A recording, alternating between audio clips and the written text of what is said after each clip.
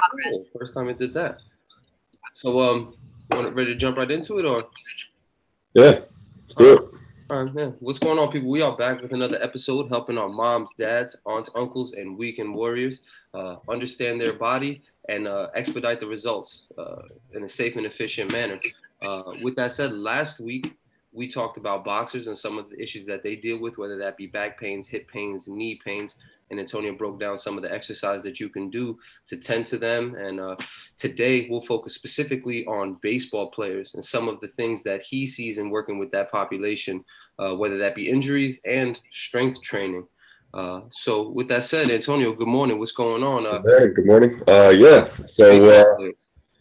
So today we'll talk more about the baseball athlete, the baseball player, and that goes for anybody playing even softball, playing baseball from t-ball, to high school, to college, to just recreational, to even just playing in adult leagues and stuff like that. So anyone who's listening or has any sort of relationship to someone who plays, and overhead is something that you kind of need with throwing, and that shoulder motion and stuff like that. So this is definitely relatable to many different people who just kind of get into it and stuff like that.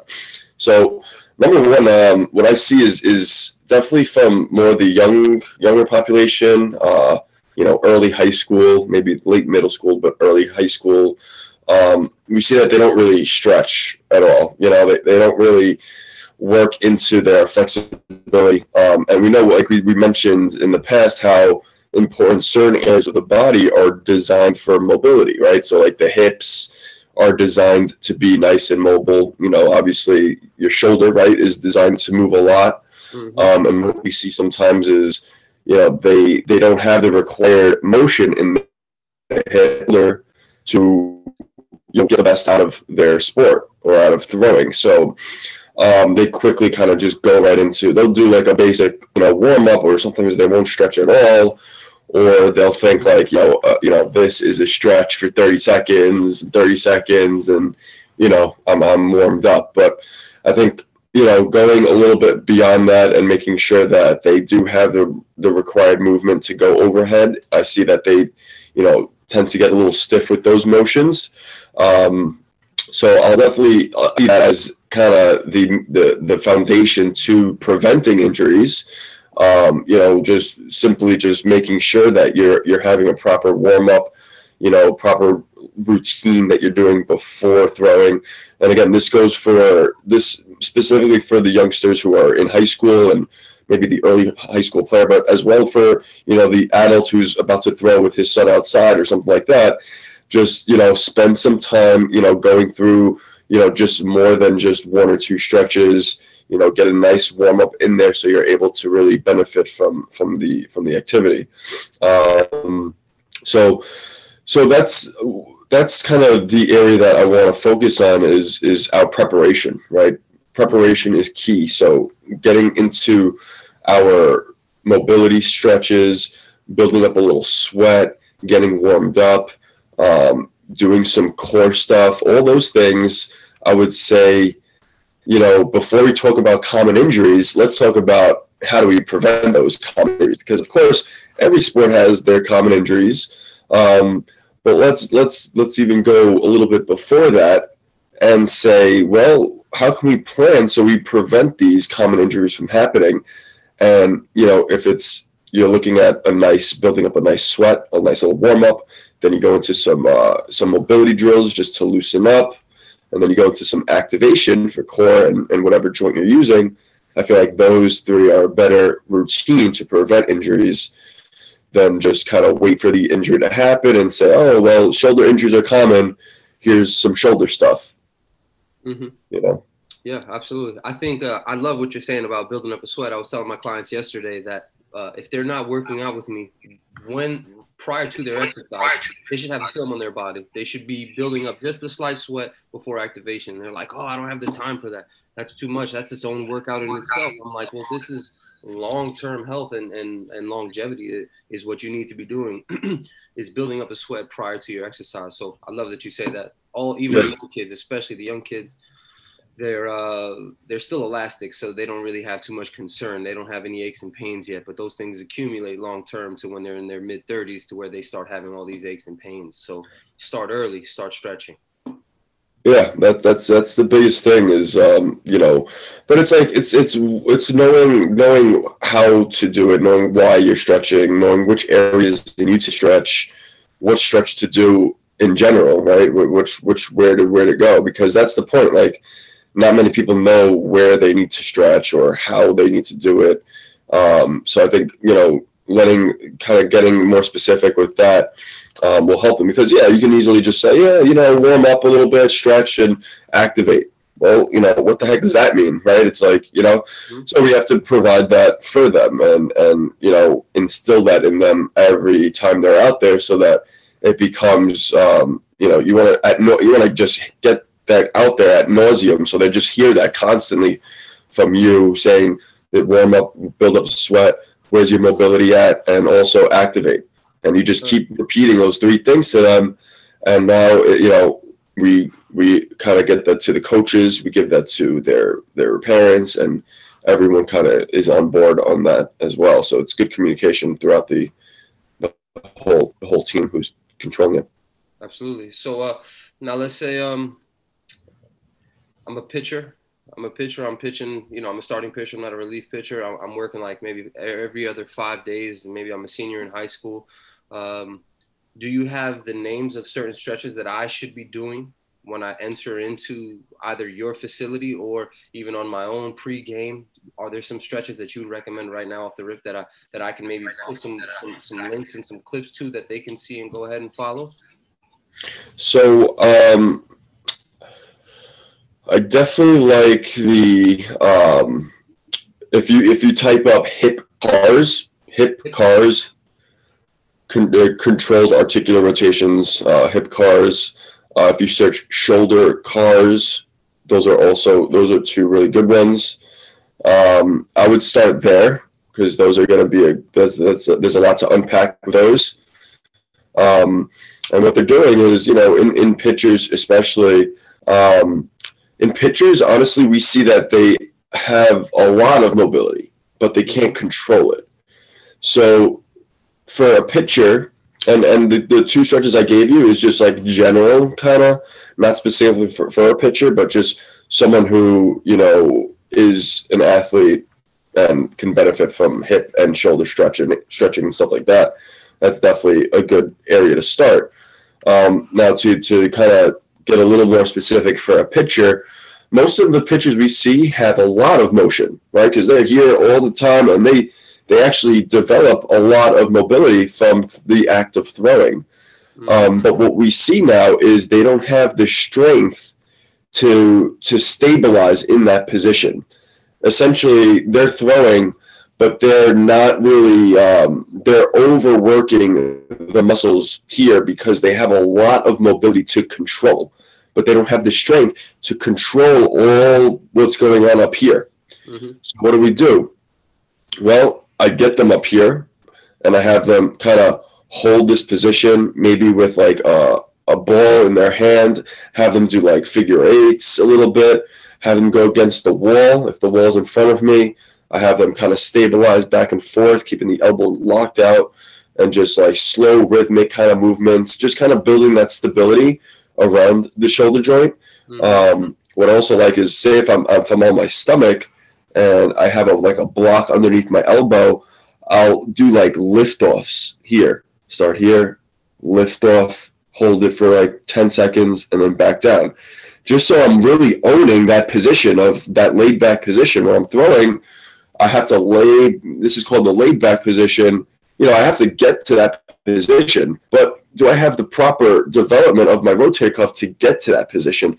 So that's when these come in play, where you just like go in your stomach, you're laying on your stomach, and you just lift your hand off the floor, elbow stays on the floor, and you just hold that position, you know, 10 seconds, 10 times. And that's a good indicator of your rotator cuff imbalance. You know, do you have that proper motion? Because a lot of pitchers, I'll take them passively. I'm like, wow, you have all that motion. Oh, awesome. And then they try to do it on their own, and they're like, they can't even get there. Yep. So that's a strength issue. So one of the things that I see, we'll move it down from the shoulder. We'll move it down further down into the elbow. One of the things that I've grown up with my own experiences is dealing with a lot of elbow pains. You have Tommy John surgeries and things like that. What sort of things do you deal with when working with the elbows and Yeah, coming across people with elbow issues? absolutely. So with elbow, so we have to look at wrist supination, which is just like palms up, Mm-hmm. and elbow extension. So those are the two areas we want to see. Okay, so wrist extension, which is you know, see my wrist kind of, I'm a little tight. It should be kind of more straighter.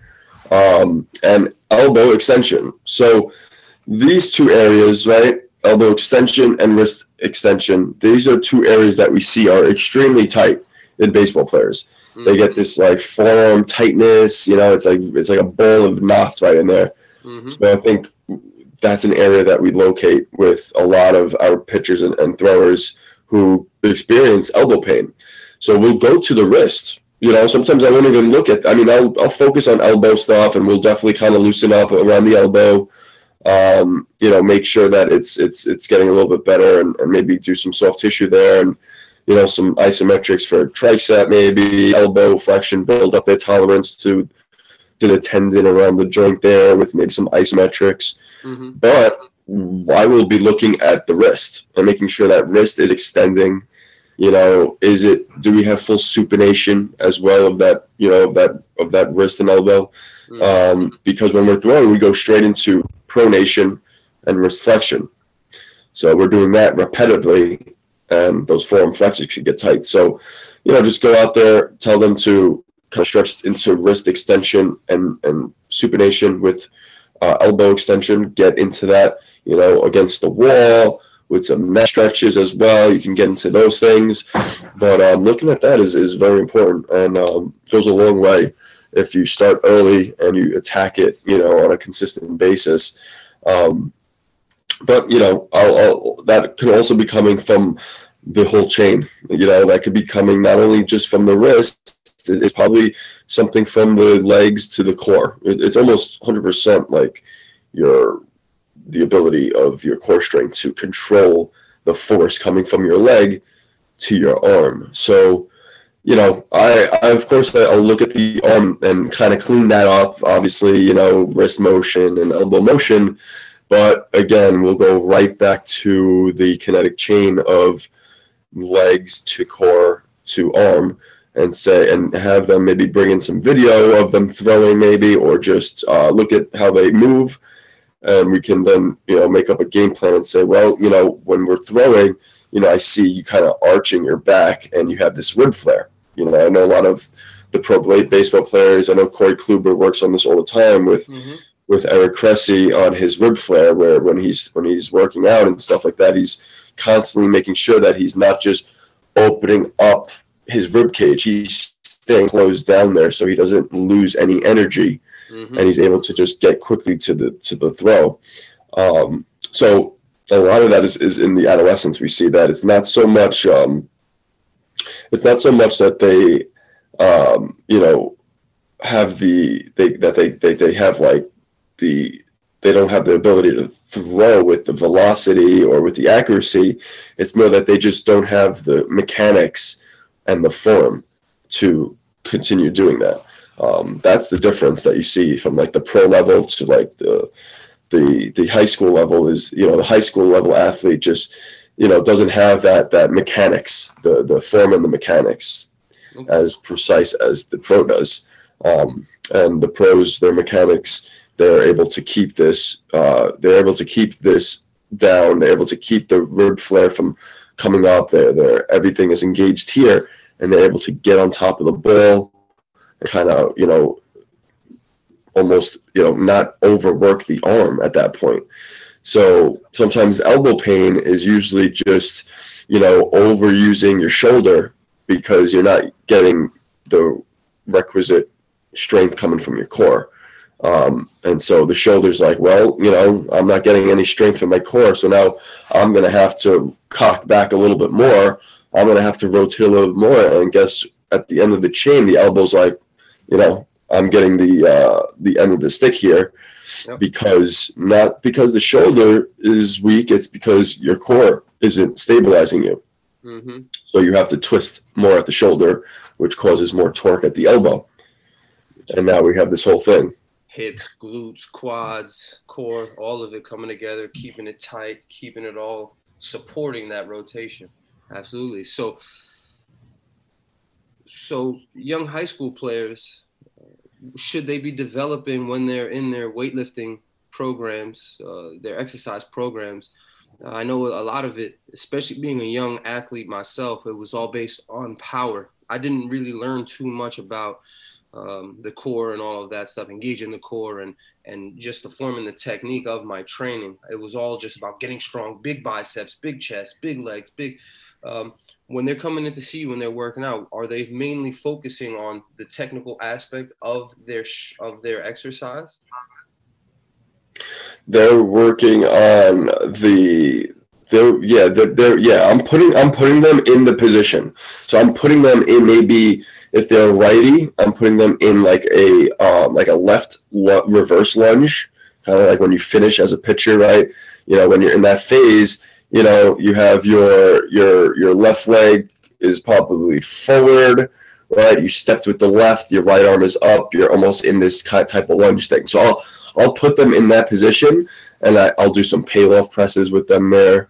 I'll get them in this position and have them do some, you know, end range liftoffs there. Mm-hmm. I'll have them focus on keeping the rib cage down with like a little pelvic tuck there, just to emphasize their rib cage down as they move their arm up at the same time into some sort of pattern. Very nice. Yeah, we're attacking, you know, going right to their problem, right to where they kind of come up here, rib cage comes up. Oh, let's stop there. Let's go before that. Let's come here, ribs down. Okay, hold the rib down there, and now come up and down 5 times, you know? So now they're not bypassing it. They're going, you know, before the movement, starting with the basics and, you know, layering strength on top of that. I love that. I could really, really visualize exactly what it is that I'm working on and engaging, especially with the ribs down, engaging my core. I can truly see it. So I hope anyone else who's listening, you could also visualize it. If you can, I'll put some pictures up in the videos on YouTube so you can see exactly what it is that he's talking about if you also can't visualize it. But moving on, one of the things that I also noticed with I'm not sure if it's position players, pitchers as well, but I believe it's mainly with position players and swinging, oblique issues. They have some oblique tears, oblique strains. Why do they get that? And what is it that they can do strength-wise to help with it? Yeah, so I think oblique strains happen. Maybe they could happen a few ways. You know, if you're like not really warmed up fully, if you're going into hitting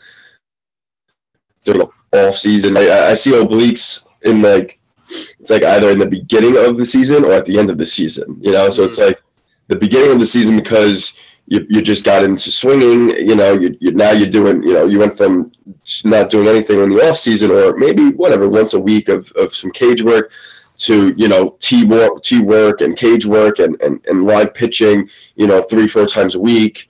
You know, now you instead of like 10 to 30 swings a week, you're doing, you know, 100 to 200 swings a week.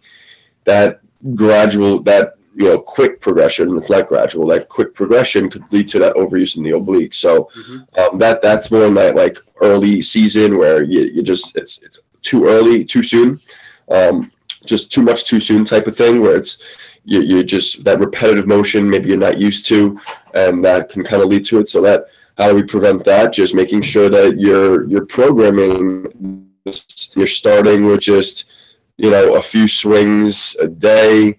You don't have to overdo it. You know, start with no bat, maybe just kind of just getting into the movement first.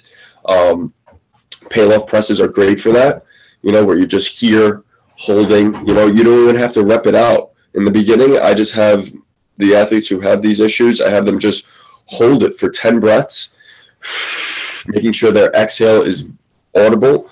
I want to hear that exhale because guess what? Your oblique muscles, they do exhale, right? Just like your bicep does arm curling, you know, your obliques, they do that. So every time you hear me exhale, that's my obliques contracting.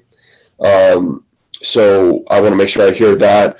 I'll have them do that early on. And then, you know, I'll make sure that they're gradually doing more isometrics, right? That's why we're doing Pallof, pressing, and holding, you know, holding for 10 breaths, which is accumulation of almost, you know, 45 seconds. You know, so holding that 45 seconds, you know, I'd start maybe with a regular plank first, basic, just 30 seconds, 5 times, just hold that position, then maybe going into a side plank and seeing if they can tolerate that. You know, modify it on the knees first, see if they can just hold that position. So for the first couple of weeks, I'm just holding. We're not doing any rotation yet. You know, we're not doing any rotation. The rotation is what got you into trouble because you did it too early and too soon. You know, it was too much too soon of it. So we want to take the rotation away, but just do the isometric. So stabilize it without rotating. So we don't rotate early on. We just kind of build up the endurance back into it. And then, you know, after 4 to 6 weeks, maybe even 6 weeks, because that's what it takes to build up basic strength, you know, because after an injury, your muscles kind of go on vacation. They protect, they get weak, they get tight. So we have to do a strength program, 6 to 8 weeks of just building basic strength. So this will look like Pallof press holds, side plank hold, plank holds. You know, you can get into your lunges. You can get into your squats. You can get into your single leg squats. You can get into some what else? You can probably get into any sort of rowing activities. That's always good for building up back and core health. And all the while, you're keeping this new foundation of rib cage down. That this is the new thing. Everything is core. You're not just waiting to do your planks at the end of the workout. Everything is core. When you're rowing, you're still feeling it. So, you know, still incorporating that, doing that for 6 to 8 weeks.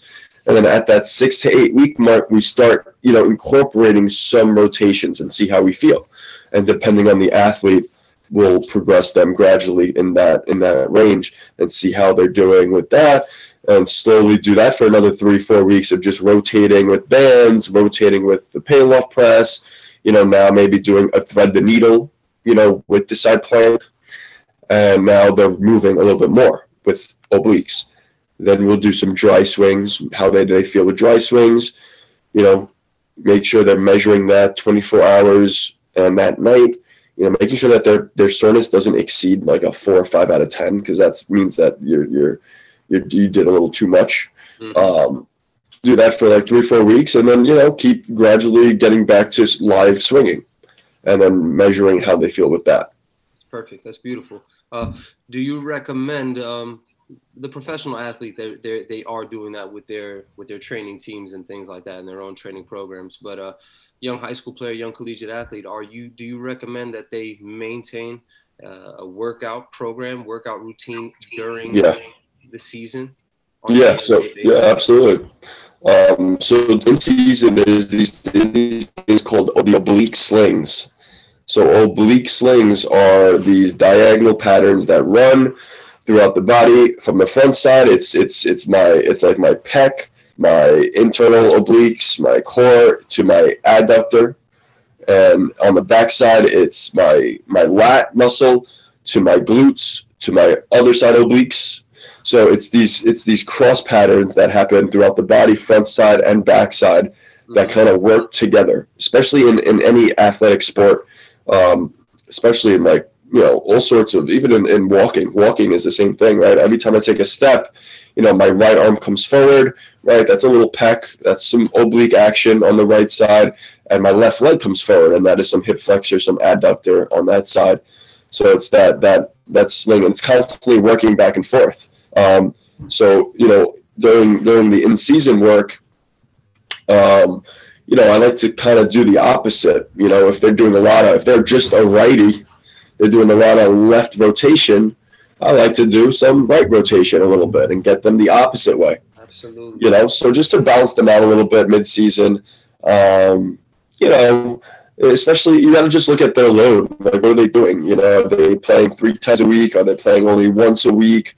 Are they playing 4 times a week? Are they on 4 different teams? It really depends on the athlete, and then based on that, we'll come up with an in-season program where, you know, maybe we're doing the opposite rotation. Maybe we're, you know, jumping off the leg that they're not used to jumping off of. Maybe we're, you know, doing stuff with their left arm rather than their right arm. You know, maybe we're doing some basic strengthening, like by some basic bench pressing, some basic rowing, right? 2-arm stuff, because in season it's all 1-arm stuff. Great, 1-arm, 1-arm, 1-arm. Maybe we're doing bilateral rows. Maybe we're doing bilateral pushing, 2 arms, 2 arms, everything. And then, you know, when we get to their off season, that's maybe when we'll continue more bilateral stuff, and then gradually get to single arm and single leg stuff as they approach their season again, and then again and then the whole cycle repeats itself. That's amazing. With that said, people, we're out of time. Just to touch on the points, people stretch, and post stretch, you should have a nice film in your body, a nice sweat. Focus on your flexibility, focus on your core engagement, and balance out your work. Whether it is, like you're saying, you're doing your single leg side, make sure you're doing the other side, make sure you're working on your body in a balanced and full rounded way. So that were the highlights of this episode. So please go back, check it out, because I believe that Antonio has hit so many cues for all of the young athletes, professional athletes, mom, dads who want to be active with their children on Sundays, on Saturdays. Everyone can utilize and benefit from the information that he just provided. So please go back, listen to the episode, and utilize some of the things that At the Boxing Doc is helping us with. Don't forget, he's working over at ProMet PT at the Boxing Doc on Instagram. You can follow him and support him and what he's got going on. Follow me over at Kinetic Remedy. We'll have much more coming for you. Antonio, with that said. Yeah, so that was great. Yeah, awesome. So I think that's the big takeaways is definitely to have that proper warm up, and making sure that, you know, we have a YouTube page, ProMetPT.com, or on YouTube, ProMet Therapy, where you can go and look at some of these stretches. There's a couple of what we mean by this rib cage down idea, and if you need to like kind of visualize it, they go right to the ProMet Physical Therapy page, and there'll be some videos there that you can watch to kind of start practicing that. But yeah, just think, you know, sometimes the area of injury, right, the area that you're feeling pain, it's sometimes not the area that we need to treat, right? We sometimes need to look at the other areas surrounding that area and kind of see what's going on there to help with that. So just make sure that, you know, you ask us any questions and keep that open mind as you go through your sport, as you go through your exercise, as you engage in your health and try to become the best version of yourself that you can. So we'll see you guys next time, and hopefully, you know, we'll get some feedback and see what else we can improve on. Sounds good. Thank you, brother. Have a great day. Everyone, have a great day. You too.